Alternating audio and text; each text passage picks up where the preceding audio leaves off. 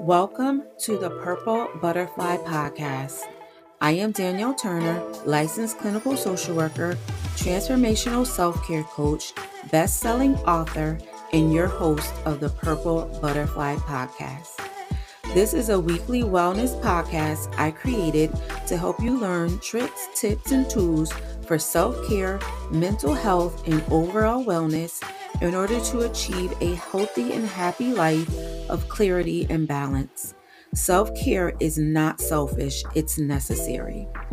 That's why I'm here to help you get back in the game with lessons learned, tips, education, and knowledge from some of my amazing guests. So sit back with a glass of wine or hot cup of tea and get ready to relax as we take a journey together into the Purple Butterfly. Welcome to the Butterfly Corner. This is your girl Danielle. And the Butterfly Corner, I gave you tips, tools, self-care ideas, and education on the topic of the week. So this week's guest took writing poetry and grew it into a successful publishing company and has self-published several books of poetry over the years. One of the best self-care tools we can use is writing, journaling, and creating poetry. Poetry allows you to say a lot without writing a lot through symbolisms, rhymes, and hidden meanings. So during my research, I found some benefits on writing poetry, and I wanted to share them with you. So one is poetry allows us to express our emotions. So through poetry, we can process our emotions, we can be creative in how we process them, and we're able to deal with our emotions and then let them go. And as we know, letting go of emotions, especially negative ones, is beneficial to our mental health and our inner peace. Poetry also helps us escape reality. So when we're writing poetry, we can go into a place of relaxation where we're stress-free and inspired. Poetry also helps us build self-awareness. It helps us learn about ourselves and to grow. When we're writing poetry, you're able to express your ideas and your emotions while being intentional, which makes it honest. And then when you reread what you've written, you gain more insight about yourself as well as the subject matter you are writing about. Poetry also helps us improve our cognition. Along with poetry being helpful for our emotional side, it's very powerful and has a very powerful impact on our cognition.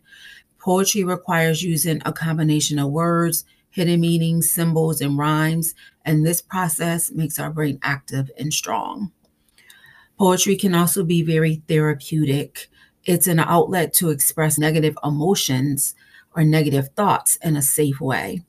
So writing poetry can result in a sense of accomplishment and pride, which in turn increases our self-confidence.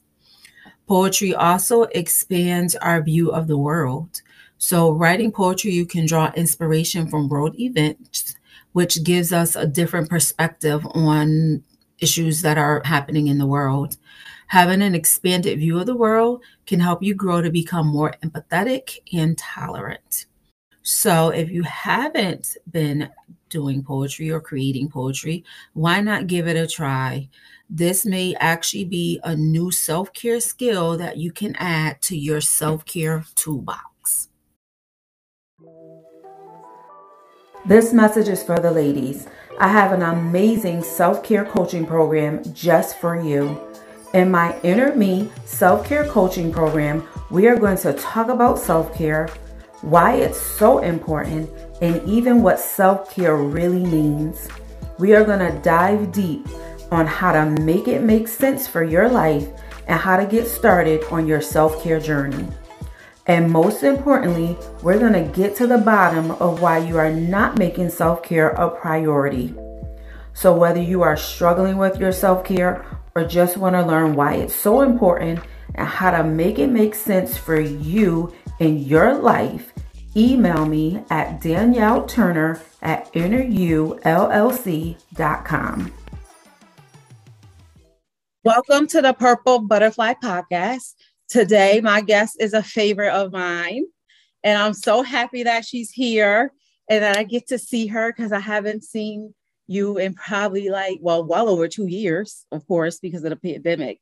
So I'm so thankful that you decided to bless me with your presence this evening. Tell everyone who you are and what you do. Hello, everybody. I'm Latorial Faison, and I'm currently a professor at Virginia State University, which is an HBCU down in Virginia on the south side of Richmond. I'm a native Virginian. I grew up in Southampton County. I married my high school sweetheart. So we've been married 27 years, going on 27 years. So it's been 27 years that I've been also a moving military spouse. I am the mother of 3 sons. We have a 24-year-old, a 22-year-old, and a 14-year-old. And in addition to being wife, mother, educator, I'm also a poet. I have been writing since I was a kid, but I didn't start writing seriously probably until maybe about 20 something years ago. I think I had my first poem published in a graduate school magazine. After high school, I attended the University of Virginia in Charlottesville. And then I went on to get a master's degree at Virginia Tech. And so one of my favorite poets, Nikki Giovanni, is on the faculty there, and she's still there, actually. Hey. I graduated from Tech in the late 90s, 97. So that's kind of where it all started. I wrote a couple of poems, submitted them to some literary magazines, and I think 2 or 3 of them were accepted into 2 different places. And so that was kind of the push. I had always been writing just different kinds of things. I always enjoyed the writing projects that teachers gave me in school. Like I probably wrote my first poem that I read in public, either at church or in middle school. I know I remember doing one in middle school, and I won my first national writing contest as an 8th grader. It was an essay contest that the question was, what will life be like in the year 2000? Imagine that. I was in middle school in the 80s.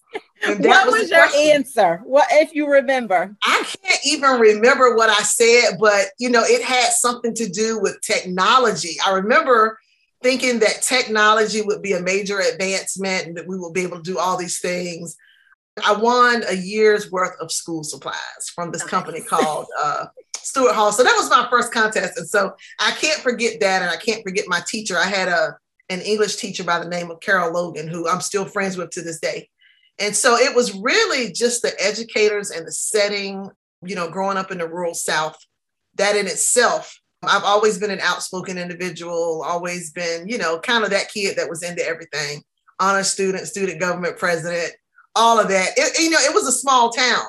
And so when you live in a small town, in the 70s and 80s, there isn't a lot to do. Church was your life, athletics was your life, extracurricular activities at school. And so, if you wanted to socialize, that's what you did. But those years kind of molded me and shaped me. And I loved writing letters. So anybody who was my boyfriend, like my husband, we have all of our letters to each other. So I think that writing is, even though writers choose genres and styles, I think that creative people, they just love to write. Doesn't really matter what it is. You may perfect one. I've known to be a letter writer. Like I would love to publish a book of letters one day. One of my favorite books out there that's around letters is Maya Angelou's Letters to My Daughter. And she didn't have a daughter, but you know where that goes. She's writing to, Maya Angelou is everybody's mama, everybody's auntie. And exactly. but letter writing, essay writing, I have a couple of creative nonfiction pieces out there because I like to write truth and history. I'm into history, historical poetry. I just defended my dissertation at the end of February. And I actually did my dissertation on a home historical project. The title of the dissertation is The Miseducation of the Negro, an examination of the Black segregated education experience in Southampton County. That's where our family's from. But there was the one Black high school there in the county. And so I wanted to write about that history and those people and that experience. So even out of that dissertation came a poem. So I cannot deny poetry. In fact, I sat here today. I don't even know how I've done it because I've been in this doctoral program for 3 years. I've been teaching full time and studying full time. In between times, I've been trying to write poems. And so if you've been following, you've been seeing, at least since we've been moved back here to Virginia, that I've had a couple of poems published a lot of good places. One of my poems, which is one of my favorites, the one I wrote about my grandma who raised me, Mama Was a Negro Spiritual. That poem received the Tom Howard Poetry Prize. And so I write about her. I write about home. I write about life. I write about social justice. And so right now I'm shopping around that collection of books. Mama Was a Negro Spiritual. But out of this dissertation will probably be 2 other books because I did a whole history of education from America all the way down to Southampton County. And I want to do a collection of historical poems on the 16 people that I interviewed for the project. So currently I've been publishing books since 2001 was when I published my first book. And I self-published. I literally created my own company. And I learned from people just networking with other writers. And so I published 1 book, then another book, and then I did a trilogy collection, 28 Days of Poetry, celebrating Black history, because I wanted to be able to take those poems into schools and teach not just our kids, but all kids about the achievements of African Americans, people like Rosa Parks, King, George Washington Carver, Sojourner Truth, Harriet Tubman, just lots of different people. Right. And so there's that book. And then my last book that I published, we're military, so we move around a lot. So I lived in South Korea for 2 years from 2012 to 2014. And while we were living in Korea, the Trayvon Martin Travis that just unfolded and happened. Right. And it affected me because when you're raising 3 Black kids or when you're raising Black boys, period. Exactly. And these things keep happening. So while living in Korea, which was a really safe country for us to have our kids, no guns on the street, I really started thinking about moving back home with 3 Black boys and how crazy that was going to be. Right. So I wrote a lot of protest poems while I was there, and that culminated in a book titled Mother to Son. So that's my last collection, and all of my books are available at Amazon and Barnes and Noble. And I'm currently working. I had 3 poems today that I submitted on a break. I love it. That's kind of like my life, but you can pretty much any question you want to ask, but that's kind of how it all got started and moving up to now. In addition to that, when my kids were growing up, I spent a lot of time volunteering in schools. Okay. So 2 of the books that are out there are actually books that I edited for schools that they were attending. Like I did young author projects. So I like to do a lot of different things. And I think that's something I'm going to move toward in the future now that I'm done with school, is maybe starting up another literary magazine and maybe getting that to publishing, because there's I've networked with so many people, so there's still a lot of work to do. So I'm interested in that. Yeah, I love it. I did not know that journey at all, or where the poetry started. I just knew, that you were a poet. Yeah, I love it. That's very interesting. As far as educating, because I know you're big on that too. Do you feel like the poetry had a correlation to you wanting to be an educator, or do you feel like it's 2 separate things for you? So let's talk about how I became an educator. You know what? They probably were separate. If you had asked me this question 20 years ago, I probably would have said they don't have anything to do with each other. But hindsight is 2020. So looking back, I just remember when I was a kid, I wanted to be a doctor. You grow up in rural America, and rural kids tend to be a little bit underprivileged. So I just knew I wanted to be a doctor, and that didn't happen. I went to UVA and I ended up being an English major. Really, when I went to college, I didn't know all the different types of things you could be. Most kids coming out of a lot of situations, like I said, I was reared by my grandparents. You know a few things to be. You could be a teacher, you could be a doctor, you could be a lawyer. You could be a nurse. In my area, we had a hospital, we had businesses, we had correctional facilities. But I really didn't know anything about being say an engineer or different types of scientists that you could be, so I find it interesting that I'm now a doctor when that was what I set out to be. But if you had asked me if I would be an educational expert all those years ago, I would not have seen it. If you had asked me if I'd be a poet, I knew I wanted to be an author, but not necessarily a poet. And the reason why I knew that was because I just fell in love with books and seeing my name on books. So much so that I remember in the 6th grade, my language arts teacher had us write a book. And I threw together a little book. It was called The Golden Earmuffs, which is crazy. I still have it, and I may do something with it.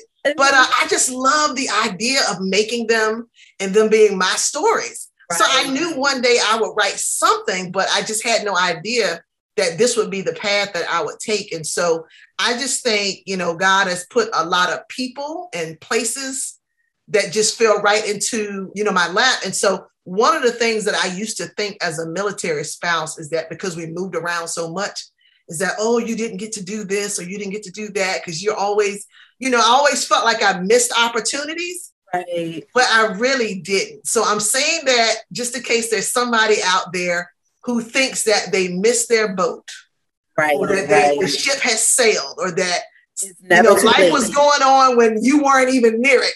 I can't tell you how I feel like God has redeemed all of that time for me. And just to, you know, my life is probably one big testimony.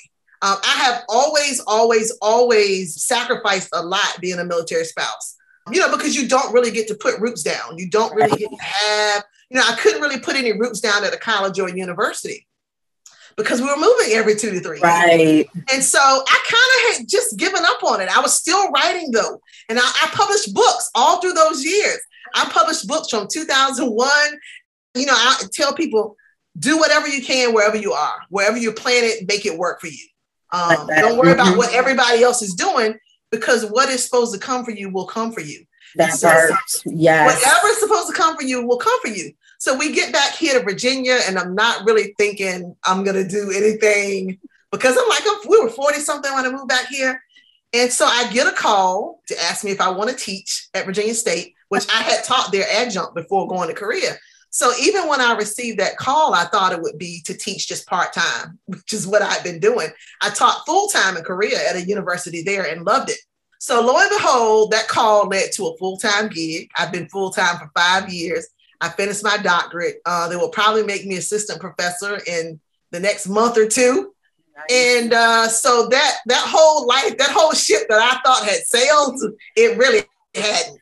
And then, you know, it's come back to port. And even in terms of the poetry, things have happened for me with poetry and networking that I never even imagined.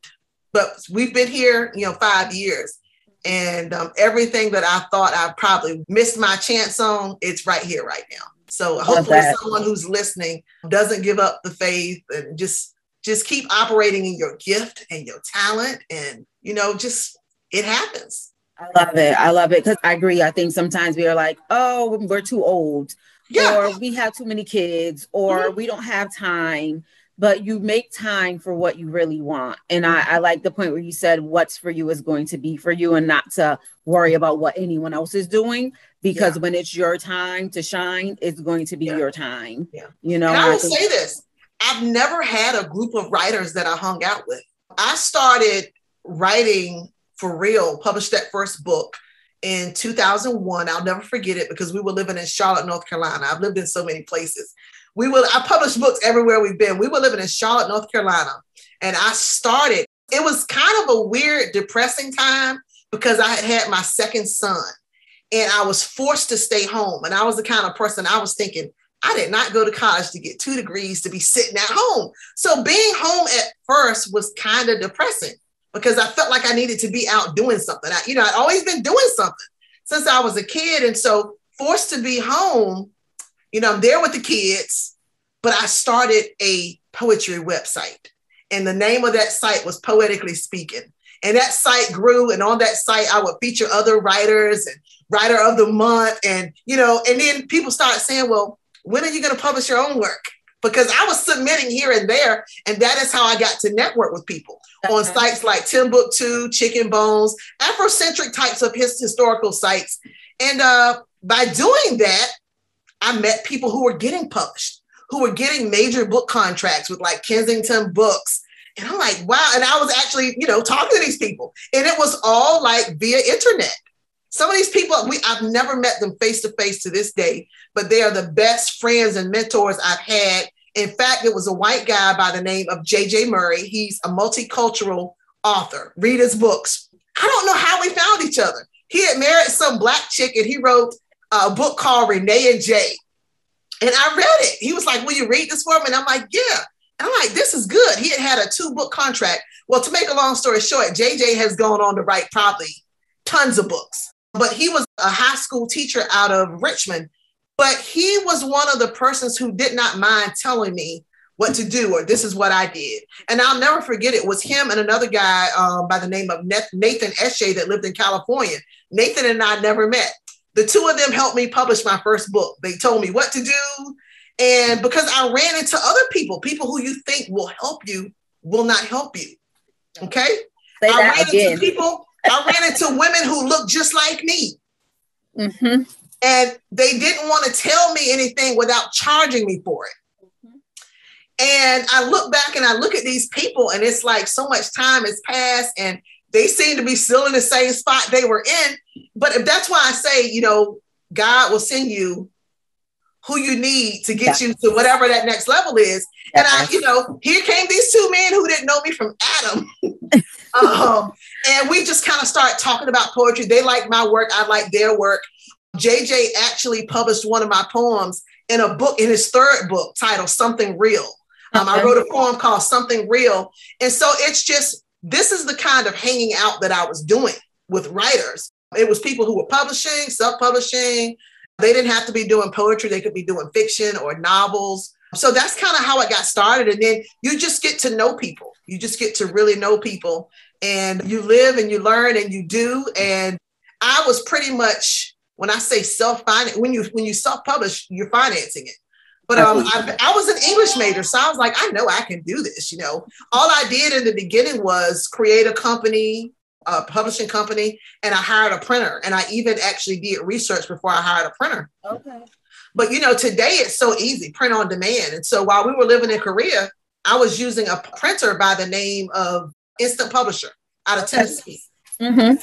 And great site. Even if you don't want to use them for printing, their site has an abundance of information for people who want to publish. But once I lived in Korea and found out, you could do all this POD with Amazon and Barnes and Noble that wasn't considered vanity press, I was like, oh, this is easy. Mm-hmm. So I've been literally publishing that way since 2012, 13, 14. Okay. So in Korea, I wrote a little book of love poems. So I got a book of love poems. I wrote 2 single books. One is called Flesh. One is called I Am Woman. And those 2 books came out of actually events and other things. That's how those poems came to be. I had a friend who was working on a small film in Arizona, and he was doing a film called Flesh. And he was like, can you write a poem, sort of in a spiritual way about that? And I did. And it ended up being a long poem. So I put it in a book. I got invited by a military group to be their keynote speaker for Women's History Month one year. And I was like, come on, I need to write a poem about this women's history. And so I wrote a poem. And at the after the event, a lot of the military people were saying, I want to buy that. Do you have that? So I went home, put it in a book, I Am Woman. Now, Flesh and I Am Woman are also in my Mother to Son book. So sometimes people like to give those types of things as gifts. I've had people who were getting married use my book of love poems as gifts to their bridal party. People who are doing something with women, they order I Am Woman. So, I mean, when it comes to writing, the sky is the limit. It's a business. I've not totally worked it as a business yet because I sell books. I do. I sell the most of my books when people invite me to speak places or to book sign or to read. Mm-hmm. But I could probably really, really sell books if I press, but I'm not, I've been raising kids. So being able to just get out there and sell books every day, I have opportunity. Yeah. But I love it. You can make it happen though. Yeah. It seems like you get your inspiration from just life events and things that are just normal everyday things or opportunities that you have going on, which is good because that means your mind is always going. Yeah. When I was a kid, I remember writing about things that, kids couldn't really talk about because we grew up in that era where you were seen and not heard. Exactly. But I take everything in, every single thing that's going on around me, which is why I kind of have to watch what I take in because I'm kind of like that empath that feels every single thing. And if you're not careful, you'll be feeling everything and doing nothing. so you can just be feeling it all and not producing. So, but that's life. But I love to write about women's issues, racial issues, cultural issues, identity issues. I mean, I'm a Black woman who grew up in the rural South, and that in itself, I mean, is a whole experience. Just the things that I've been through, things that I saw my grandparents and my parents go through, and then being a military spouse and having 3 boys and watching, you know, how that all has transpired. So education, the way the education piece fits in there, I have always been an advocate for education because, one, I saw it as a way out. You know, growing up in the little town of Cortland, anything that you wanted to do that was professional, you needed a degree for it. That's kind of not totally the case with the kids now because a lot has changed, you know. But for me, education was always that key. You know, being raised by grandparents who did not have high school diplomas, they instilled that in me, you know, and I was a kid who I loved learning. I loved school. So it was easy for me. I probably started public speaking, you know, when I was a teenager, you know, growing up in the church, people would invite me and I spoke at my high school graduation. And so it just, that whole education piece. And so then I followed the path that I planned, you know, with college, and it has worked for me. And here I am. I feel like I've actually come full circle with this from wanting to be a doctor to now. now being a doctor. I feel like I've come full circle with that. And so I still tell kids, whether you go to a college or not, education is key. You know, educate yourself. Read, not in the book sense, but just read to be aware and know what's going on. I'm big on Black history. I believe that if you don't know your history, you'll repeat it. And we're living in a weird time right now. We're just living in a weird time. And education is under attack, literally. So I've become this person who also, in fact, I'm wearing a Red for Ed t-shirt right now. Red for education. That's one of our slogans here in Virginia, but it's under attack because we have this whole, we've got a new governor here who wants to keep divisive concepts out of school. And literally what that means is we don't want to teach the truth about our history. And Virginia is a historical place. A lot of racial history happened right here. We're like the top of the South. Right. So that's a really big issue. But, you know, the flip side of that is if you're Black in America, that's what you've always known. You've always known people trying to suppress the truth about you and your talent, who you are and your gifts and your merit. So we're used to it. But a lot of our advocates down here, it's a really big thing, you know, so I don't really lose my head. You know, I got a lot of white people that I communicate with here, and they're just like, isn't this an outrage? And I'm like, you know, but we're used to it. Right. So what if they don't tell the truth about us in an 8th grade textbook? They're going to find out the truth regardless.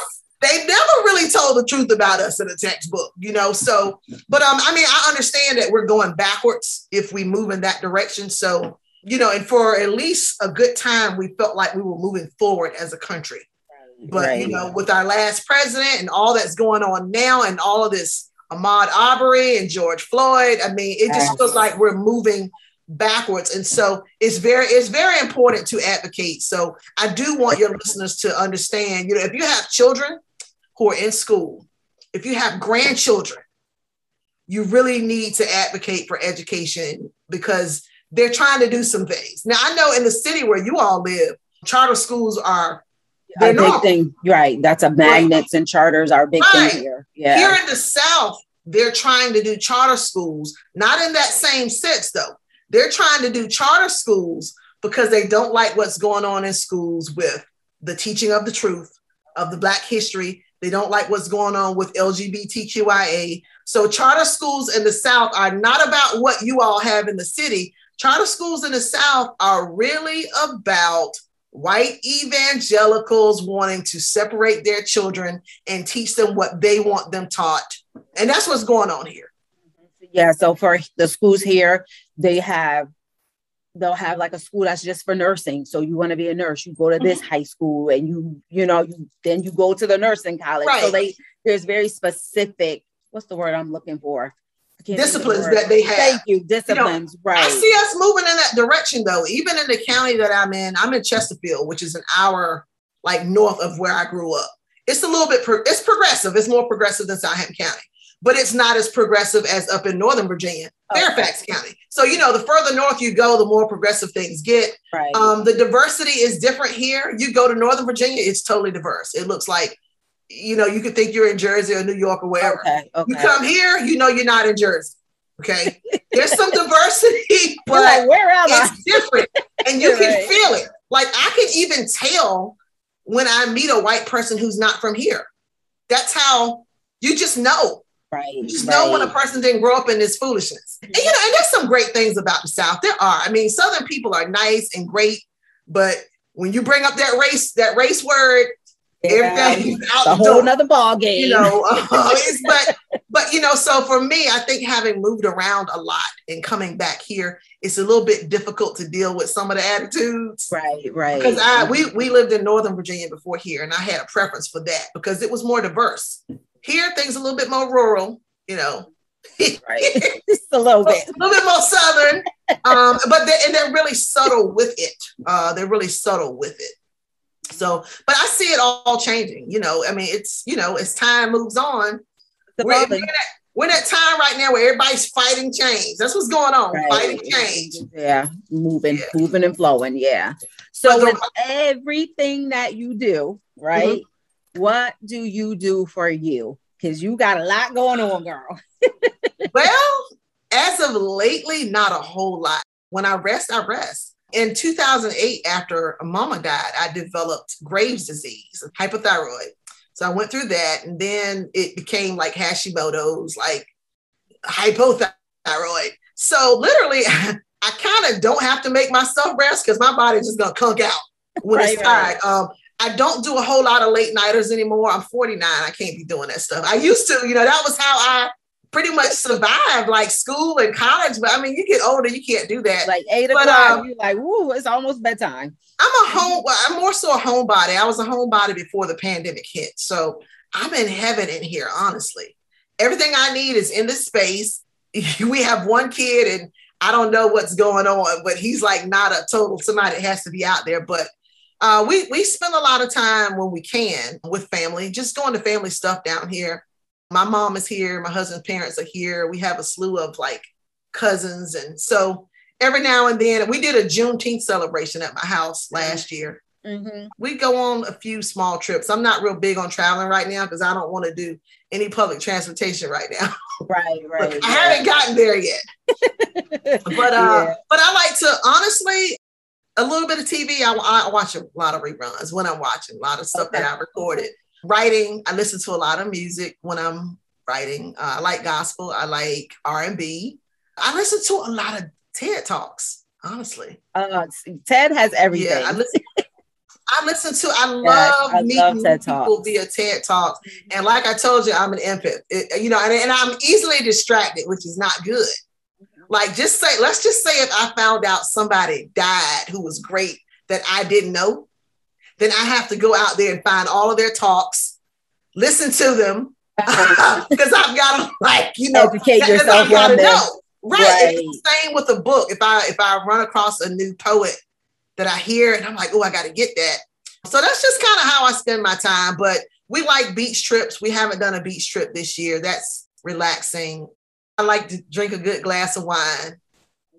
As long as you taking care of yourself, that's all. A shot of liquor. If it calls for a shot of liquor, we take it home. But you know, I know how to relax. You know, I don't do a whole lot. So I'm gonna have to work my way back into the classroom. So it looks like I'm gonna be teaching hybrid next in the fall. So that's gonna pull me back out, which is good. You know, get back out. Right. Yeah, but I don't do a lot. I just do a lot of downtime here.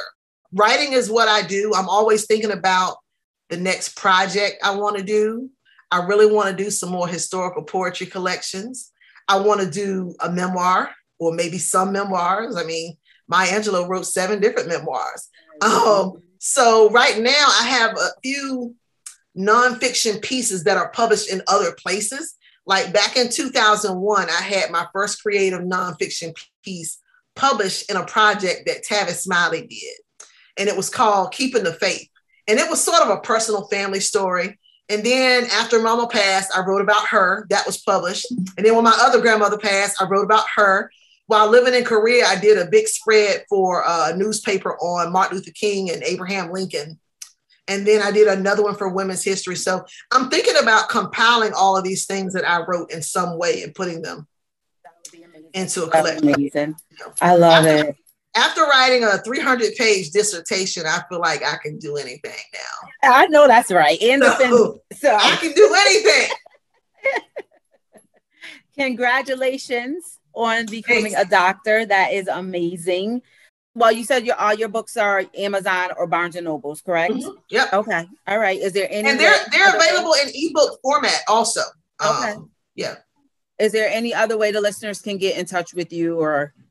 Oh, I'm on Facebook. I'm on LinkedIn. I'm on Twitter. I'm on Instagram. I'm not very present on Instagram, but if you really want to reach me, Facebook, LinkedIn, Twitter, I'm there. And I just got a new Folio account, Folio Tech. It's like a new thing that academics are using. But honestly, you can just Google me. You'll find me. I have tons of poetry out there that's been published in a lot of different places. Old poems, new poems. I wrote a poem called How to Bury Your Mother, which was a hard poem to write, but very necessary poem. And that's out there. That's online as well. Yeah. So there's a lot of different ones. I would say my most popular poems in terms of the internet are my Black history poems. Back when I did my first book, one of the favorite poems in that book was The Sounds of Blackness. And then when I started my Black history trilogy collection, a favorite was Riding the Bus with Rosa Parks. And then there's What is Black History? So it just depends, but you'll find probably any number of poems out there. Love it. I love it.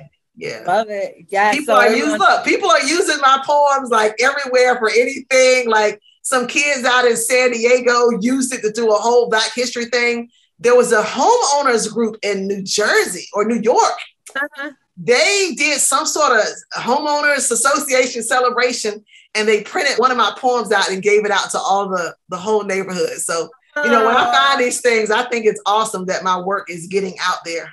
Yes. And, I always say when you can leave a legacy like that, then you've done something and you made an impact. Yeah. Because while you're gone, those poems, your book, all those things are going to still be out there to educate people, and make an impact in the world. Yeah. So that's a great thing. And I truly appreciate you for doing that. So. And congratulations on your book. I know you had a book come out. I mean, that's the thing about being a writer.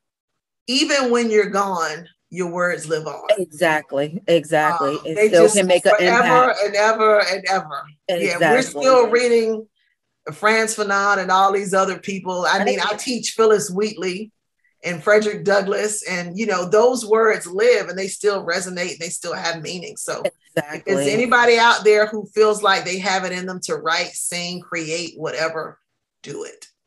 I agree. Yeah.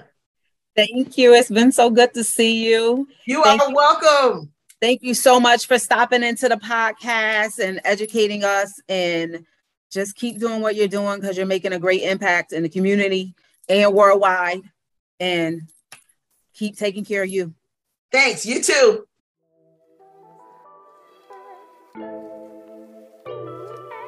Thank you for listening to this episode of the Purple Butterfly Podcast. And a special thank you to my guests. Join me weekly to continue the conversation about self-care, overall wellness, mental health, and so much more.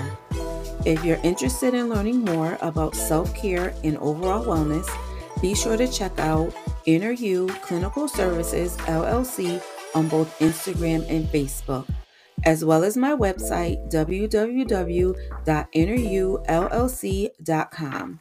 You can also find me on LinkedIn at Danielle Turner. Until next time, remember, self-care is not selfish, it is necessary. Make yourself a priority and take care of you.